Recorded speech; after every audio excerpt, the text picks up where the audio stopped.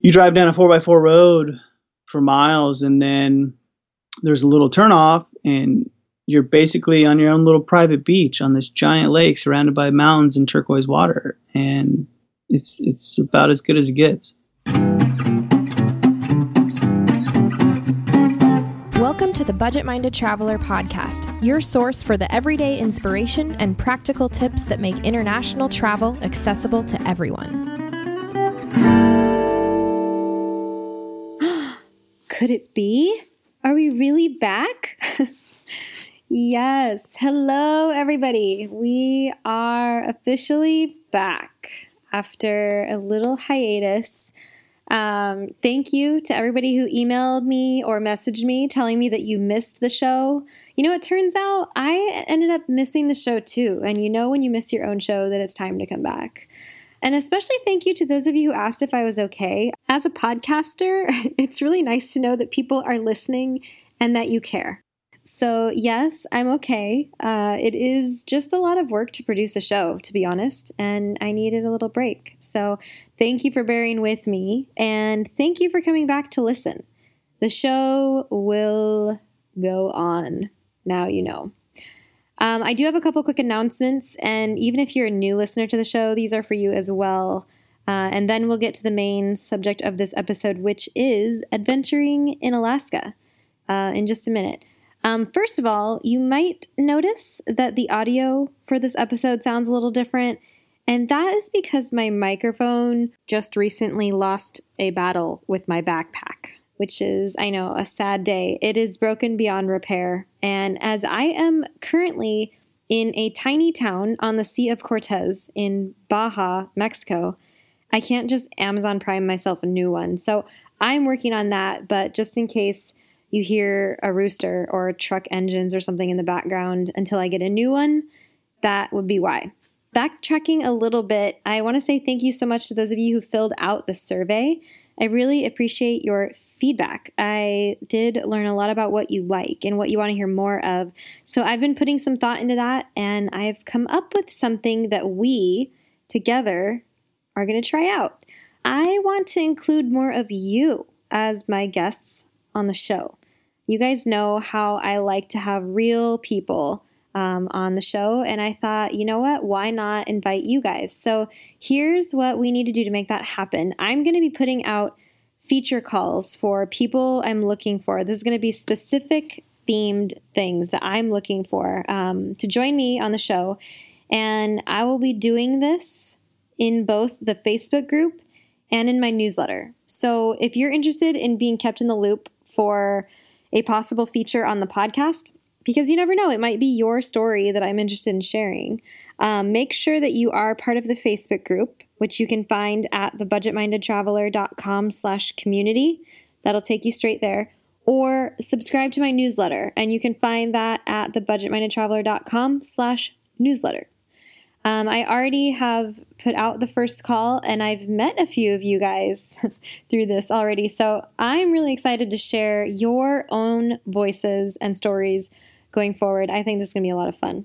One more thing, I just recently got back from the trip to Patagonia that I led, that I had talked about here on the show, and it was incredible, unbelievable. And I will soon be announcing the next trip. So if you want to stay informed about trips that I'm leading, you can get on the list at thebudgetmindedtraveler.com/trips. And that's where you'll be among the first to find out details about any future trips. All right, so that is it for announcements. Let's talk Alaska. Today's episode is special for a couple reasons. First, it's all about somewhere that I just went, and I know that a lot of you expressed interest in hearing more about my personal travels and stories through the survey. And second, it's my first podcast episode that focuses specifically on travel within the United States. And of all states, I am going big and starting with Alaska. So I would like to introduce Chris, whom I met in Alaska, and you'll hear the story about that serendipitous meeting and why I think he is the perfect person to talk Alaska on the Budget Minded Traveler podcast. So, you guys, meet Chris. All right, I have Chris New on the line. Hey, Chris, how are you doing today? Great. How are you, Jackie? I am good. Thank you. I wanted to tell the story about how we met because I think it's kind of funny. I actually was just recently in Alaska and I walk into the Moose's Tooth, which was recommended to me to grab a bite to eat. And there's one seat at the bar and it happens to be next to you, Chris. Yeah. And so I sit down and we ended up chatting and having this whole conversation about Alaska. And this was my first literally like hour in Alaska. And so it was super fun for me actually to get to sit down next to you and just get so hyped up about everything I was about to do because you had pretty much done it all. But you done it a little differently than the way that I did it. But I love what you did. So can you basically just sum up what you were doing for the last 3 months in Alaska? Yeah. So I took off in June in my pickup truck with my 4-wheel pop-up camper on the back of it. And I drove up there, 3,000 miles. So I spent a couple of weeks driving up through Canada, hitting all the amazing spots in Canada that you can't miss, Banff, Jasper, stuff like that. And then I hit the Alcan Highway and I got to Alaska and I basically drove every road you can drive in mainland Alaska, which is a lot. I mean, there's so much you can't see by driving, but pretty much covered every road on the map and tried to see every glacier, every mountain I possibly could in the last 90 days. And for me, it was the first time too, and I couldn't have been more blown away by it. Mm-hmm. So I think that's so cool, first of all, that you kind of just took off to go explore. And you actually, that day that we were sitting there at the bar, kind of made me realize something that I had no idea about. And you just touched on it, is that you basically covered all the roads that there are to cover in Alaska, which, I mean, if you really don't know that much about Alaska, which I don't know, maybe I didn't, you actually can't drive into, like you were saying, it's like half of it, right? If you look on a map, the road kind of ends. Yeah, I mean, it might be less than half even. Yeah. To be Which honest. is crazy to me. So really the main points are the road along well, that's why so many people take the boats up, I guess, too. But so you can get to some of the places down on the lower coast there, on the southern coast. And then Anchorage and basically up to Fairbanks, there's like one north-south road, right? Pretty much, yeah. I mean, it's like kind of like a big figure eight. And then there's like a couple roads that veer off of it, like the Dalton Highway that takes you up to Prudhoe Bay and the Arctic Circle. But mostly it's just kind of like a figure eight that loops around Fairbanks, Anchorage, down into the Kenai Peninsula, and then you can go down to Valdez. There's not a lot. Yeah. And where did you drive from? I actually left in late June from Indiana. I was at my parents' house visiting, and I went to Colorado and went up through Wyoming and crossed just north of Glacier National Park into Alberta from there. Okay. So you took Western Canada route up there. Yeah. Yeah. And did you know at the time, I mean, had you planned on going up for 3 months, or were you planning on going for 1 month, or? I didn't have a time limit. Okay. I was going to let kind of weather tell me when to leave. That's a good point, because weather starts to get bad towards the end of September-ish there? Yeah. It was good. I left just a week ago, October 9th. And I had that last month, I actually had some of the best weather because when it got colder, the air got thinner and there was less moisture. So I had beautiful blue skies, great for northern lights, and no rain finally. So that was great. It was just cold, like 8 degrees at night. So wow, but no snow. So I was good. Yeah. So what was your itinerary? I would love to hear about what you did and where you went and what you experienced. What did you do? And like, where did you sleep at night? I mean, where did you pull over? What did it look like, this trip of yours? Oh man, I mean, it was beautiful. Well, so only slept in 3 campgrounds in 99 days. 3 campgrounds in 99 days. Yeah, because I just don't do campgrounds. Okay. So you were really dirty. I mean, I have a shower. Oh, in your camper you do? Yeah, it's an outdoor shower. Outdoor shower in Alaska. Yeah, it's not ideal.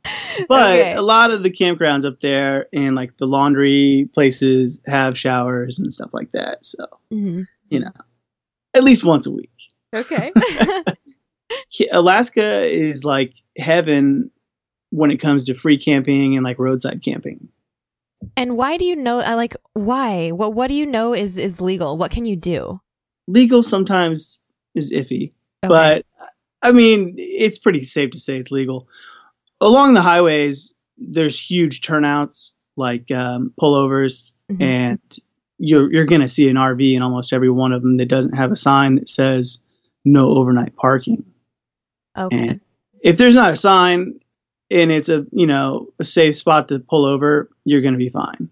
But those aren't ideal. I did have a few nights that I'd spend in like just a roadside turnout, but generally kind of just look for a dirt or gravel road and pull down it. That's kind of nice though, because then, I mean, if you're out to do your own thing, then you can do whatever you want. You have your own vehicle, you can sleep wherever you want, and you have all of Alaska, well, a third of Alaska at your fingertips. Yeah, I mean, it makes it nice, to not deal with campground fees, campground hosts, neighbors in giant Class A RVs with kids, dogs that don't shut up, stuff like that. Yeah, totally. Plus, then you're also actually in the wilderness. If you go out to the Kenai Peninsula and you drive down a dirt road that takes you to a lake and you're the only one on it, it's way better experience than being in a campground with 100 other people. Do you fish? Did you get a fishing license? I didn't. I did have a run-in with a salmon that tried to bite my foot. Really? So kind of fished. That was as close as I got. I was in Valdez, and I was on this little lake camping called Robe Lake, and they were starting to spawn and turn into zombie fish and looked terrible. And there were so many of them in this little lake, and there was a drainage pipe on the road where the fish were trying to swim upstream into the drainage pipe, and I was just standing on top of the drainage pipe, and they were jumping up at my feet, trying to bite my feet. Oh my gosh. Crazy fish. Yes, crazy zombie fish. So do you know, real quick before we get into like how your itinerary and all that, do you know how many miles you drove and like how much it cost you in gas? Like how much it cost you to do this trip that ended up being 3 months? Well, I didn't really keep track too well. I know I from the time I left to head up there, I did reset my odometer. My trip was 16,000 plus miles. Oh, wow. Okay. Well, Alaska's big. And it was far from Indiana. Yeah. So it is far. And last week I drove just alone 3,400 miles to get from Palmer, Alaska to Las Vegas, because I just flew out of Las Vegas. Okay. And that was 3,400 miles. Yeah. You just had gas expenses and food expenses pretty much, right? Yeah. Because I have like a national park pass, and I didn't do a lot of guided trips. I really only did 2.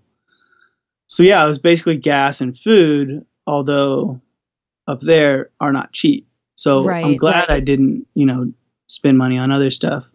Like a Prudhoe Bay, gas, even though that's where the gas comes from, gas was $5.15 a gallon. Ooh. Yeah. Ouch. Isn't that way, way up north?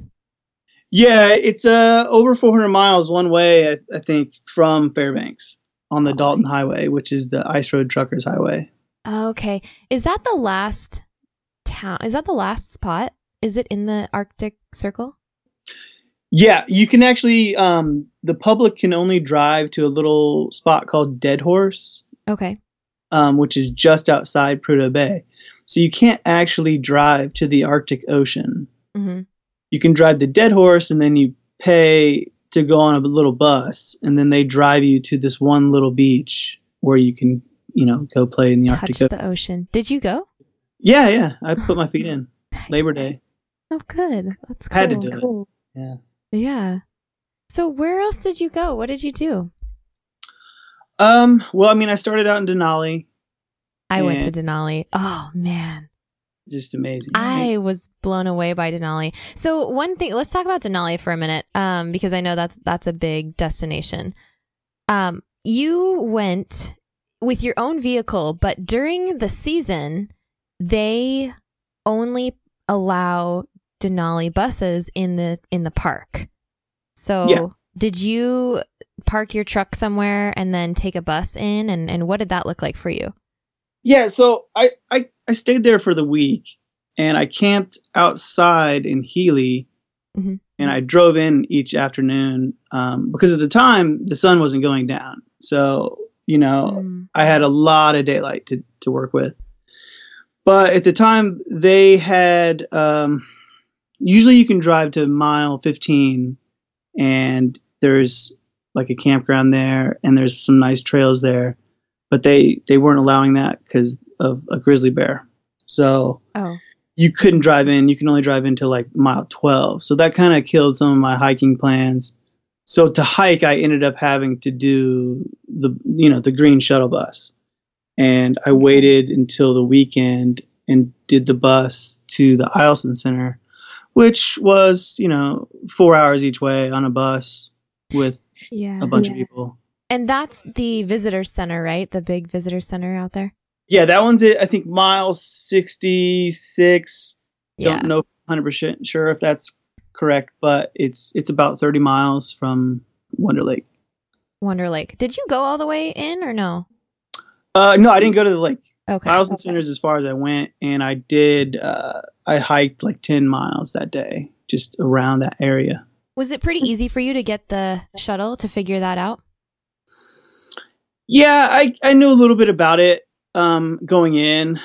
I had friends that went last summer, and they were just like, yeah, just go get on the green bus. Don't do any of the guides. It's not worth it. Okay. And like I had a really awesome shuttle bus driver. So he did a lot of extra talking. Not all of them necessarily will, but mine was great. So I felt like I got every penny's worth. That's great. And did you just pick that up at that first visitors center on your way into the park? Yeah. By the train station there? The Wildlife Access Center, I believe is what it's called. Oh yeah, they call it the WAC or something. Yeah. Okay. But it was a great experience because you don't really see the park at all just driving in that 15 miles. Right. You get on the bus and you get back there, you start seeing grizzly bears, you start seeing caribou, and they're far off in the distance, but it's wide open, beautiful land. So it just kind of floors you. I know. Oh, that blew me away. I had to keep track because we lost count of how many grizzly bears and moose and sheep and actually we didn't see any caribou, but I was really excited to see the grizzly bears. We saw 8 of them. I think. Oh, that's more than I saw. But I mean, we had 2 days, so we drove in all the way in. We stayed at a backcountry lodge at like mile 92. So it's like that's the end of the road basically, and then out the next day. And so between the 2 days, we had 8 grizzly bears and something like 11 moose. I don't know. Yeah. Did you get to see Denali?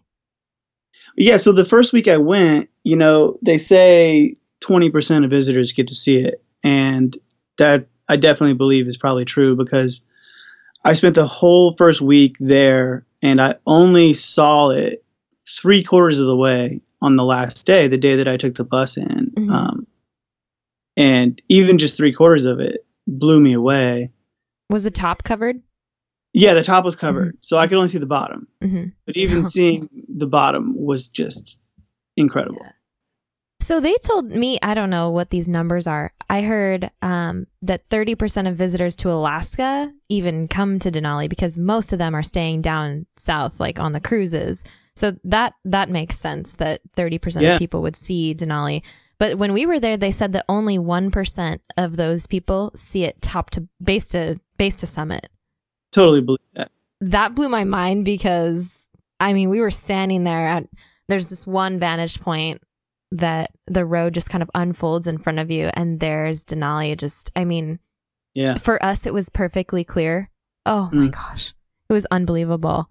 And they told us that, and we just looked at each other like, wow, we got lucky with this weather, the sunshine. Oh, yeah. But one of the things that's really, really popular to do in Denali, and I know you eventually did this, but the flight seeing. Yes. We had to wait hours because ours was going to be canceled. And we ended up being able to do it at the last minute because the weather kind of turned on the second day. But we did get to do it. But what did you do? You didn't get to do it the first week, right? Didn't you go back to do it? Yeah. Well, I had just gotten there and I was kind of just wanting to, spread my funds out, make sure I didn't splurge on like the first freaking day. Right. Because it is expensive. It's expensive. It's very expensive. Most of the guided trips up there are. Mm-hmm. And because I only saw 3/4 of the mountain, which was amazing, I still, wanted to see more. And later in the summer, I was almost 200 miles away down in like Willow. I look down the road and I just see Denali like in all her glory with no clouds in the sky. And I said, okay, I have to go to Talkeetna right now and get on a plane and fly to Denali. I love it. So I did. I went to Talkeetna. I think it's maybe, 100 miles away, maybe even more, this cool little town. And I had heard from friends that Talkeetna Air Taxi was a great service. So I go and they're like, yeah, we're open today. It's a beautiful day. Our flights aren't full. I'll give you, 15% off. Let's go. Let's make this happen. And he ended up putting me on a flight, was their most expensive flight, but he gave it to me at a price of a lesser flight, and then also gave me 15% off because it was late in the year, and it was probably the highlight of my trip. Oh, that's so great. Yeah. I couldn't stop taking pictures. I probably took a couple hundred just on that flight alone. Definitely. Oh my goodness. I felt like I was in the ski films, Yeah. That's what I felt like. I was an adventure photographer. It was. Did you land on the glacier? We did not. Did you? Oh yeah. So we flew up, and he kind of looped around in the Alaska range, and we went up to about 100 feet higher than the summit and circled the summit. Mm-hmm. And then we went down and landed on the Kahiltna Glacier, where they have their base camp at 7,000 feet. I mean, all the climbing had been long over with. Season ends around July 4th. But you could see in the snow all these little like round pods that were dug out from where base camp used to be. We flew over that, but we couldn't land. I don't know why. Maybe it was too late or maybe it was too cloudy.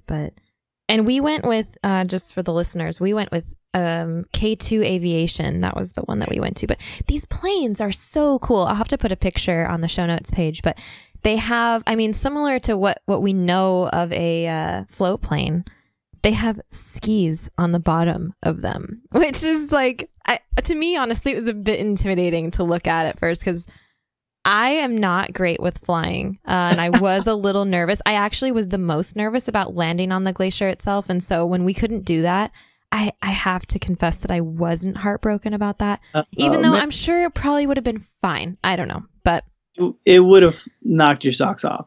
Yeah. Well, maybe I should save something for later. I can't do everything all at once, right? There's so much to do up there. Yeah. So Talkeetna. Okay, so when we left, we actually left from Denali on the plane and went to Talkeetna. So we did our tour in the Alaska range and, did our flight. And then we ended in Talkeetna which is a cool little town. Actually, the day that we got there, I think I told you about this. There was a brew fest, and we got to try all the different Alaska beers, and that was a complete success.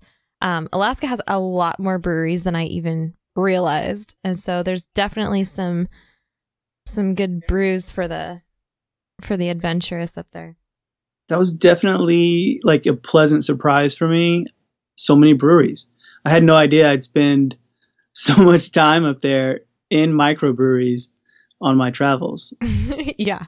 Hence where we met. Yeah. Yeah, exactly. Exactly. And most of them were really good. Yeah. I had this. Okay. I just have to say this real quick. There was this beer that I tried. It was a spruce infused ale. It was a spruce ale infused with spruce tips. And it gave a whole new meaning to what I like to say when I love beers that taste like the forest. I always say that. Yeah. But this tasted like the green part of the forest, not like the sappy, like citrusy part of the forest. Oh my gosh. It was so good. Oh man. Do you know who made it? I'll get back to you on that. I'll put it on the show notes page. It was not one of the main ones. I want to say, it wasn't like 49th State or anything like that. It was I'm going to have to look up the name, but I'll let you know. Yeah, I'd be interested. Okay, so let's move on from Denali. Where else did you go that really stood out that you think other people would be interested in? I mean, the big draw up there for most people is the Kenai Peninsula. So I tried to kind of do it a little differently. Most people that go up there will either fly in and take a cruise down or just go up there on a cruise. And I'm, trying to avoid that crowd. So, I went out to and the prices. And the prices, yeah, for sure. But, they say the Kenai Peninsula is like Alaska's playground. And it really is. It's just this huge spot of land that's just full of beautiful mountains, glaciers, and incredible turquoise lakes. And then also has access to the ocean. And there's so much to do out there. So I was just kind of like looking on the map and seeing all these lakes and trying to find cool little spots. Mm-hmm. And I found some of my favorite campsites out there. And then, there's also the big ticket items, Seward and Homer, both incredible. But when I went there at peak time in July, the rain was terrible and, overrun by RVs. So, I had more fun going to these lakes and just being out on my own and feeling like I was really in Alaska. Like that was great. Like, there was an incredible spot I found on Kenai Lake, which is a huge lake, but you drive down a 4x4 road for miles and then there's a little turnoff and you're basically on your own little private beach on this giant lake surrounded by mountains and turquoise water. And it's about as good as it gets. Okay, I definitely have to go back for that.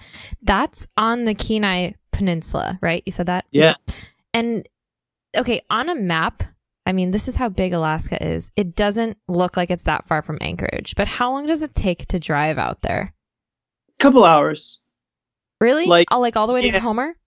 Well, all the way to Homer is probably 4 hours. Okay. Seward, maybe 2.5. And if someone were to do this drive, because the other option is there are tour operators that you can do a complete Kenai tour with, or there are lodges out there that often will include transportation from Anchorage one way or another, whether it's a flight or a bus or something. But I think there are buses that can take you out there as well. But I really think that having a car is the way to go if you're going to do the Kenai Peninsula. Would you agree? Yeah, do a car or rent an RV. Yeah, okay. And what kind of itinerary would you suggest if somebody wanted to do the Kenai Peninsula? What do they do there? Like, what should they see? Well, the one kind of unfortunate thing is that the road's dead end, which happens a lot in Alaska. So you can't really do a loop. You have to go out and back and out and back. But, you go out there and you either go left and you go down to Seward, or you go right and go out to Homer, basically. But you should definitely do both because they're both pretty incredible in their own ways. So, you go down there, spend a couple days or maybe 2 days in Seward because you've got Kenai Ford's National Park, which is one of only 3 parks in Alaska you can even drive to. So you kind of have to hit all 3 of them if you can, because the other 5 you have to fly or take a boat to get to. And you can't really access much of the park by driving to it, but you go down to Seward and you can go to Exit Glacier and you can hike right up to the glacier. You can hike up to the top and see the whole ice fields, and it's just breathtaking. But then there's a lot of boat guides down there, and you can go, back into the fjords and really see the park and see some whales and stuff. It would be possible, like if you were to drive down there and set up camp or whatever, pick kind of your base, you could then, once you get there, decide to do a couple tours, right? Sure, yeah. Okay. They have a lot of different tours. Okay. That explore more of the park by water. And they also have like a cool sea life center. It's kind of like an aquarium. They have like a little kind of oceanfront park. So they have a huge campground that kind of it's all waterside with all different types of camping and showers and Wi-Fi. And it's pretty cheap. I didn't stay there. Yeah. I still camped on the river. I love it. And then they have a couple cool, old restaurants. The Seward Brewing Company is really great and has great food. And then there's like a random dive bar where I saw a reggae band, which kind of blew me away. But Seward was fun. It's a cool spot, and it's definitely closer than Homer. But then you go out to Homer, and that's the famous Homer Spit, which is this sandbar that sticks out a few miles off the coast that's full of bars and shops and restaurants, and there's camping all along the way and tons of fishing boats, and some of the big boats like you see from all those shows on TV, Deadliest Catch, they dock there. And it's really touristy, but it doesn't matter. Like it's still really worth it. It's a really pretty place. I mean, it's just surrounded by huge mountains, and you're on the Gulf of Alaska. And then that also is the best access to get to like Kodiak, or to get to Katmai National Park or Lake Clark National Park and the Valley of 100 Smokes, stuff like that. So it's like a major hub for adventure down there. Okay. And Kodiak is across the water from there, right? Yeah, and Kodiak's actually a pretty decent sized town. It's bigger than Homer. I think there's 7,000 or 8,000 people there. But you can only get to it by land or by sea, or by air or by sea. You can't drive. Boat or by sea. Yeah. Or by sea. That's good. Somehow, but you can't drive there. Can't drive there. Okay. But it's a big town. Yeah. Okay. Did you see any bears there? Not there, no. The biggest ticket item probably out of Homer is all the bear tours. You can do all these flights with these guides, and they take you out to Katmai or to Lake Clark to see the bears eating. But I didn't do that. It was about $700, $800, and I don't know. It just wasn't my cup of tea. Mm-hmm. But I saw a lot of bears, just not there. Yeah, man, Alaska is so expensive. It really is. Yeah, it's difficult to do. I think you did it on the best way possible to do it on a budget. I think really this is how you do it. You can't stay in campgrounds, even just trying to save as much as possible and not doing the tours, but you can still get so much out of your experience. Absolutely. Yeah. I kept a tally of wildlife. I think I saw over 30 moose, maybe 16 to 20 grizzly bears, and then like maybe a dozen black bears, let alone all the other things. Yeah. Wow. And that's not taking a single tour, right? Because all you did was the flight? I did 2 trips. I did the Denali flight, and then out of Valdez, I did a boat that took you to Columbia Glacier, which is the second largest Tidewater Glacier in Alaska. That was a really incredible experience. Is that something you would recommend? Oh, absolutely. And it's not that expensive. I did the Lulu Bell, which is out of Valdez, the smaller of any of the boats that go to Columbia Glacier. And it's run by like the coolest old guy that I want to be my grandfather so bad. He's been doing it for like 25, 30 years and talks the whole time, but he's hilarious and full of information and stories. But that was like an 8-hour trip, and you go 40 plus miles, I think, out to this glacier. And the last 10 or 15 miles, you're just dodging icebergs because that last 10 or 15 miles is how far the glacier used to be out. Mm-hmm. It's receded so much. And then you get up to it, and we got within a quarter mile of it, and it's just a couple 100 feet of sheer ice wall. Ooh. I mean, it's kind of heartbreaking and also thrilling and amazing and beautiful at the same time. But you see these huge, like 200-300 feet sheets of ice just falling off, and you feel it in your body, like vibrating, and it's just like this incredible experience. So I couldn't recommend that more. I think it was maybe $125 for 8 hours. That was definitely a highlight. I'm really glad I did that. So besides down there, what about, let's go north a little bit. What about Fairbanks? Is Fairbanks worth it? Because I've actually heard a lot of opinions about that. You know, I didn't do much in Fairbanks besides grocery shop and kind of refuel for my trip up the Dalton Highway. Mm-hmm. And, you know, it's just a town kind of right in the middle of Alaska. It's not a bad town, not necessarily a nice town. There's like you're not surrounded by mountains or anything. Yeah, just kind of it boring. Gets really cold. It's just kind of boring. Okay. It's just kind of for a lot of people that drive there, it's one of the first stops because it's the first major town to get a Walmart and fuel up and stuff like that. Mm-hmm. And it's like 250 miles from the border. So there's not a lot between the border and Fairbanks. Okay.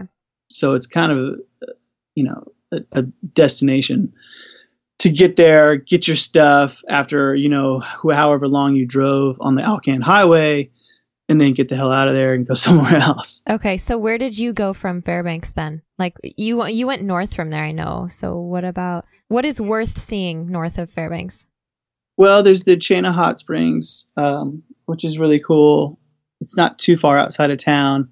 But the really cool thing to do, if you can do it, if you're renting a car, you're not going to be able to do it. They won't let you do it.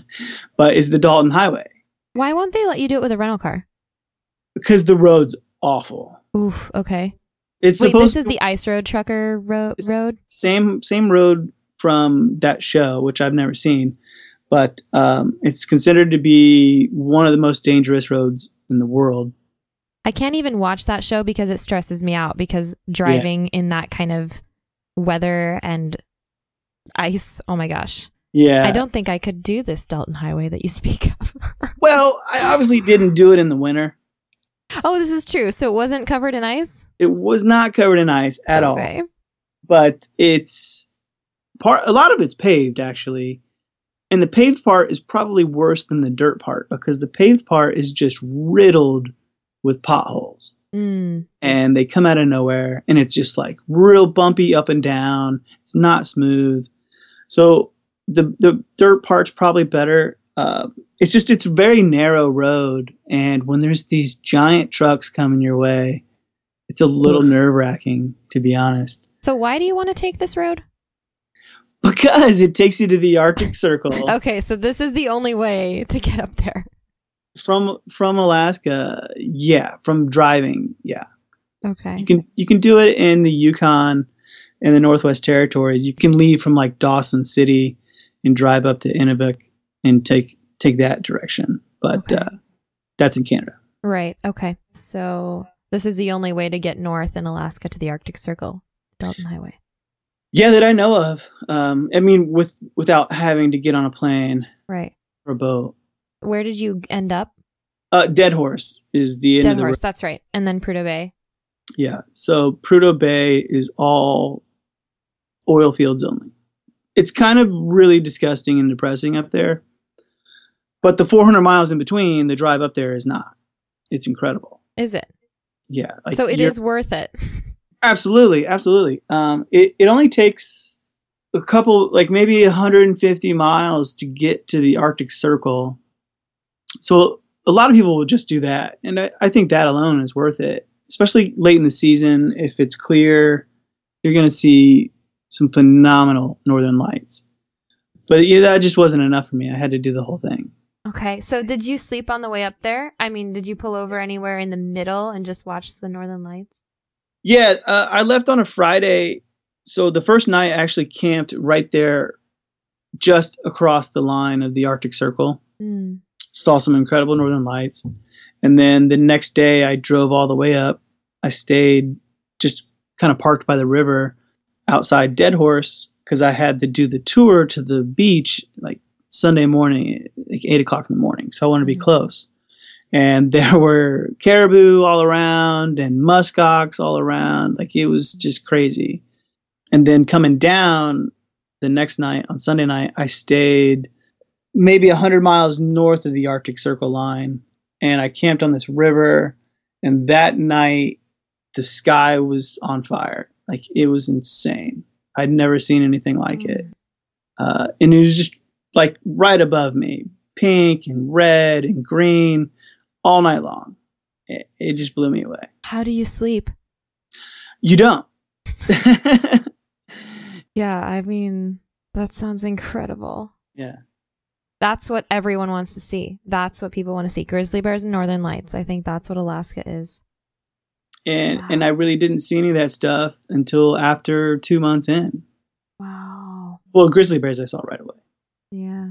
Well, I certainly did not see any northern lights when I was there. So, and I mean, okay, so I was there in, what was it? It was mid-September, I think. Late September?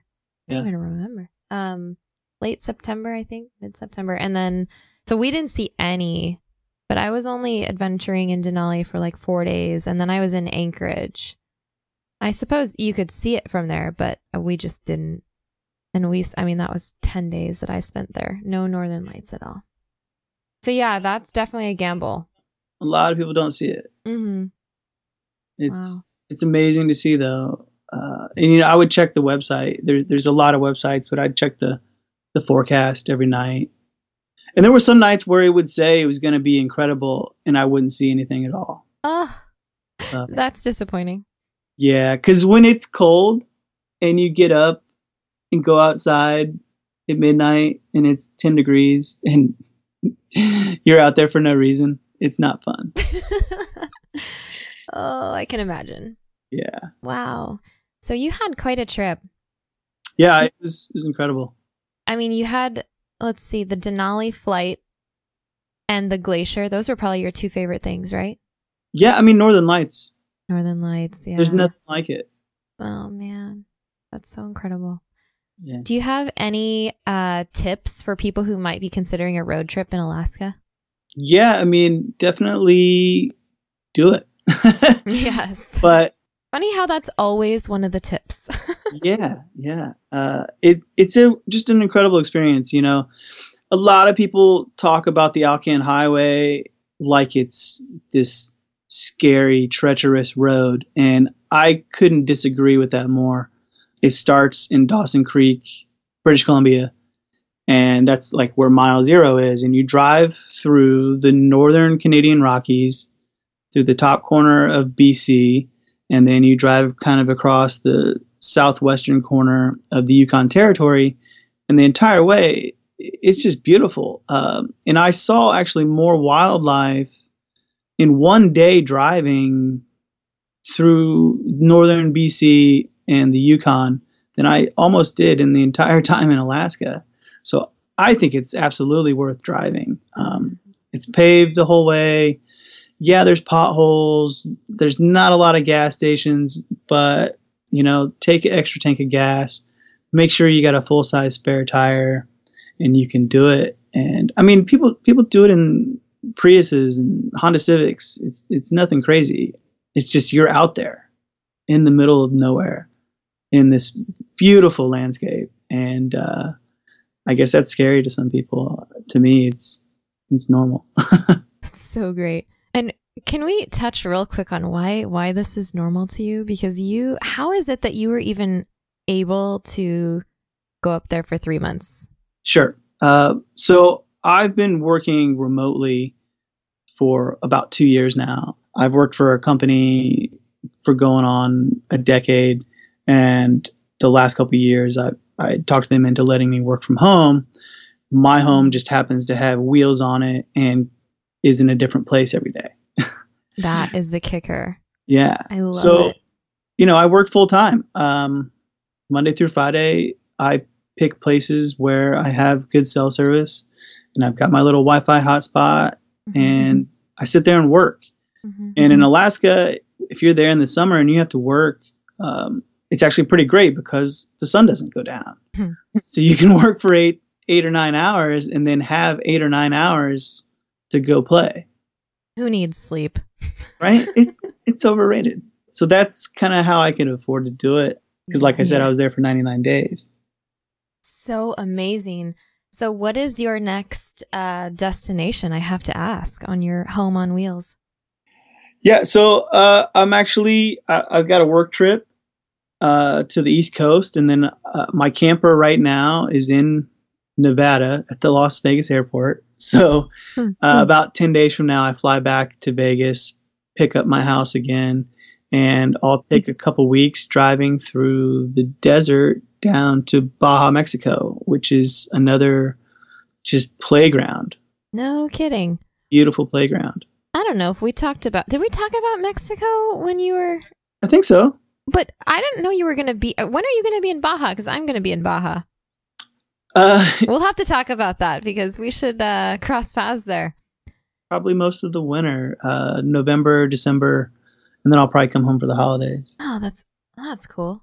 Yeah, it's incredible down there. There's so much opportunity to wild camp like there is in Alaska on beaches and in the desert, and it's just like open landscape and beauty down there, and amazing fish tacos and cheap beer. Oh my gosh, you're getting me really excited. I'm actually starting to like drool over here.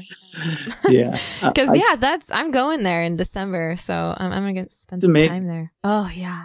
Well, here's the other thing. I'm gonna give you a shameless plug real quick. Your Instagram account is really cool.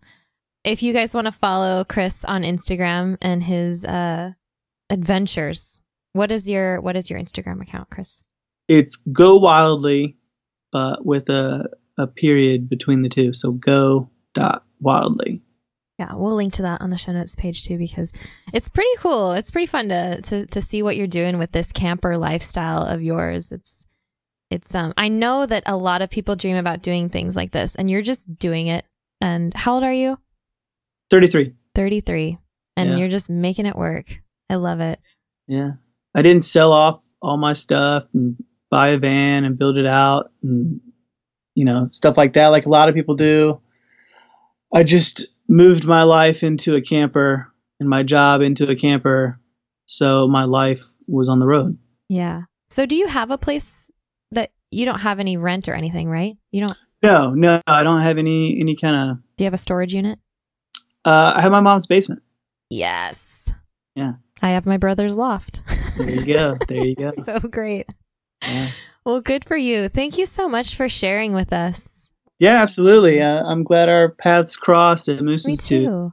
Yeah. And next time we'll have to talk about Baja, because actually the one more thing that you shared with me, that you have a goal to drive from Prudhoe Bay all the way down to Ushuaia. No? Yes.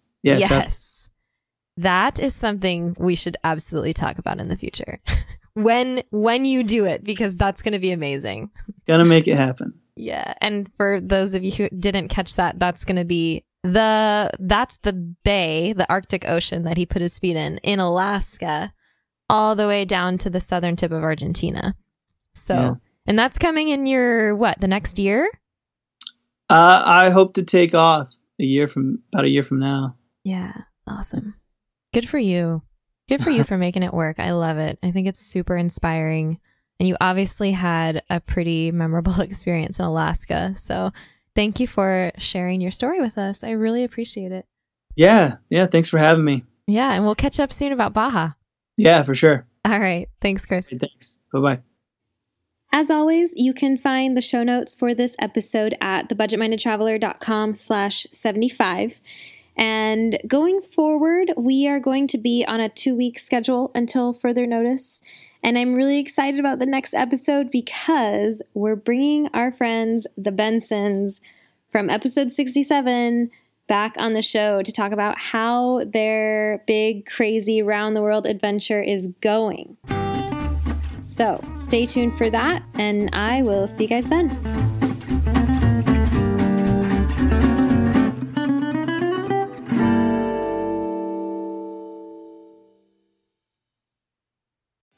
What's so special about Hero Bread's soft, fluffy, and delicious breads, buns, and tortillas? Hero Bread serves up 0 to 1 grams of net carbs, 5 to 11 grams of protein, and high fiber in every delicious serving. Made with natural ingredients, Hero Bread supports gut health, promotes weight management, and helps maintain blood sugar. Hero also drops other limited edition ultra-low net carb goodies like rich flaky croissants and buttery brioche slider rolls. Head to hero.co to shop today.